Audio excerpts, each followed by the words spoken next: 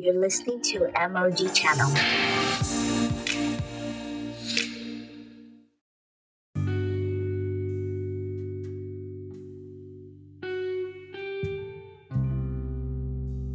Hi guys, welcome to my podcast. This is MOG Channel, where we'll help you to see a real and practical Christianity from God's Word. If you're new here, welcome. If you're returning, welcome back. Today, I'm going to be talking about something that happens a lot in the place of prayer if you pay attention, okay? So, for many people, prayer is a place where we go to, or a realm we are sent to get our needs met. It's a place we go so that our prayers are answered, our requests are answered. We are favored concerning something that we want. And that's not bad at all. However, if you stay on that level, you will never really understand prayer. Prayer is not just about going into that place to ask God for things. Prayer is fellowship also. What does that mean?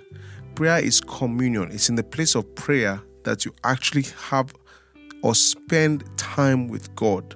You see, God is our Father, right? He's not just the Father of the Lord Jesus Christ, but He's also our Father.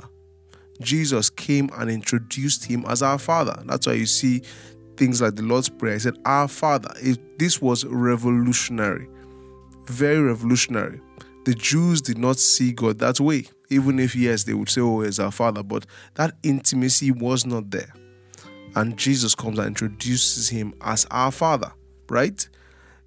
Ephesians chapter 5 tells us to be imitators, to be followers of God as dear children, because we are God's children. So there is fellowship. There's a fellowship. There's a communion, communication, intimacy between us and the Father. We see the life of Jesus when He was on earth, and we always glimpse or take a peek into that lifestyle. You see Him going up to a mountain to pray. The Bible says He would leave a great while before dawn and He would go somewhere and He would just pray.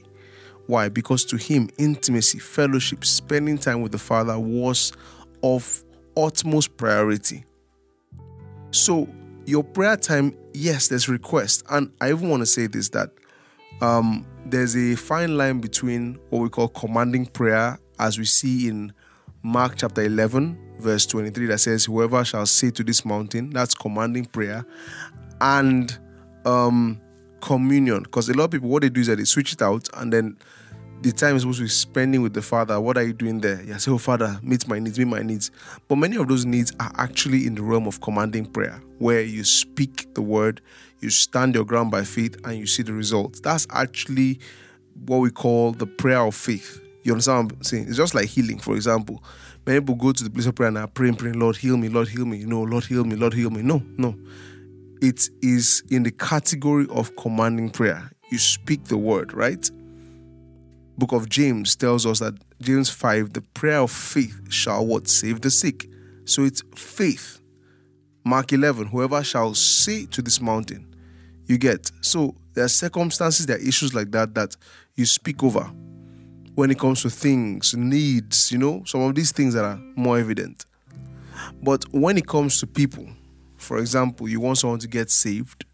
When it comes to circumstances, when it comes to what we call a storm, when it comes to certain things in your life where people's hearts need to be influenced, God needs to use people to move things and all that, then you are now entering into what we call supplication, right? Where your prayer now becomes heartfelt. You begin to spend time, laboring in the place of prayer.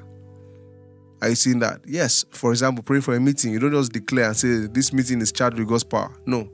If you're praying for a meeting in your church, you spend time laboring. You make power available. It's that kind of prayer that generates power, makes it available. We call it supplication. But not just that. That prayer time is also when God will speak to you a lot.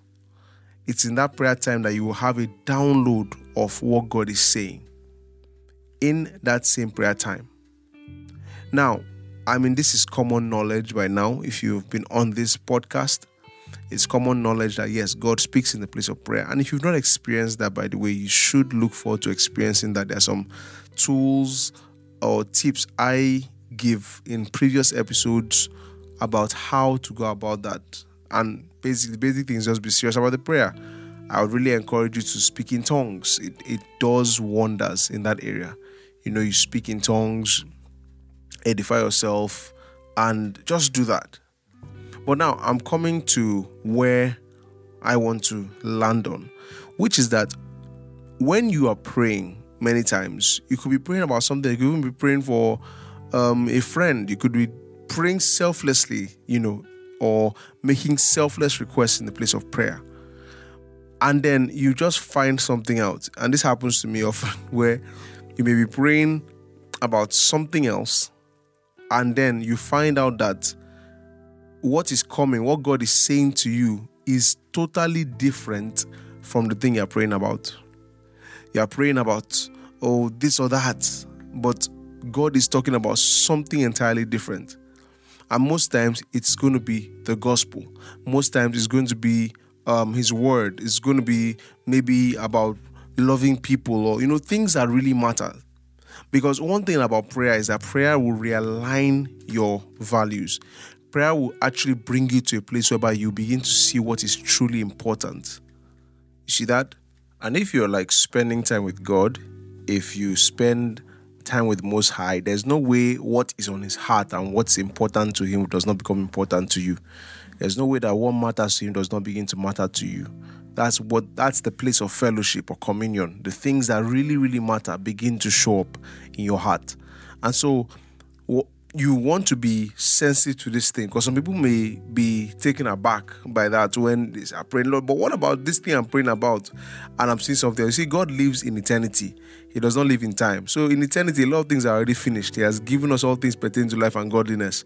The thing you're asking for, believing for, He has already seen how it will come to you. You get it and all that. So we're not saying it's insensitive, but sometimes He just has a way of realigning your heart to what really matters. Because in the end, as I said, you can get caught up with just petitions, asking for things, your problems and everything. But you have to realize that problems are common to man, right? Some things are more important. The gospel is more important. That's the truth. And that's why you see that Paul tells Timothy to preach and be instant in season and out of season. What does that mean? It means that regardless of the situation, regardless of what is going on, regardless of things don't affect our commitment to the gospel. They shouldn't affect our commitment to preaching the gospel, to sharing the word of God. It doesn't affect it at all. Should not affect it. You understand? Many people feel that they have an excuse because they are going through something. As I'm going through this thing now, I can't really focus on the things of God. It's not true. There is actually no excuse for that. You see? So be aware of it in the place of prayer. God will align your hearts. And that's why it's important to pray with an open mind, to pray and expect God to speak to you about His own heart. You see that? And if you've been praying for years, and you're not hearing God speak His heart, and if you ask what's on His heart is souls, the souls of men. If He's not really talking to you about that stuff, something is wrong, something is off. You want to go back to God and say, God, talk to me about this kind of stuff. What's the matter? And let God show you your own heart and show you what probably went wrong. Okay? So that's just what I thought I'd share with you, of being aware of this that happens and not being taken aback by that, because you see, God is all wise, all knowing. There's a reason why you are praying, asking God for pancake, and it's telling you about something else. There's a reason for that. God is all knowing, God is all wise. So let's work with God's wisdom and appreciate it when He speaks to us about what is on His heart. He wants us to partner with Him. He doesn't have too many people on the earth that actually partner with Him. And it's a privilege for Him to speak to us about what matters. Okay?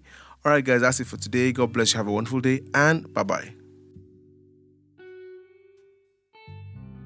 If this blessed you, or you want to say hi, or you have a question, you can head over to my Instagram.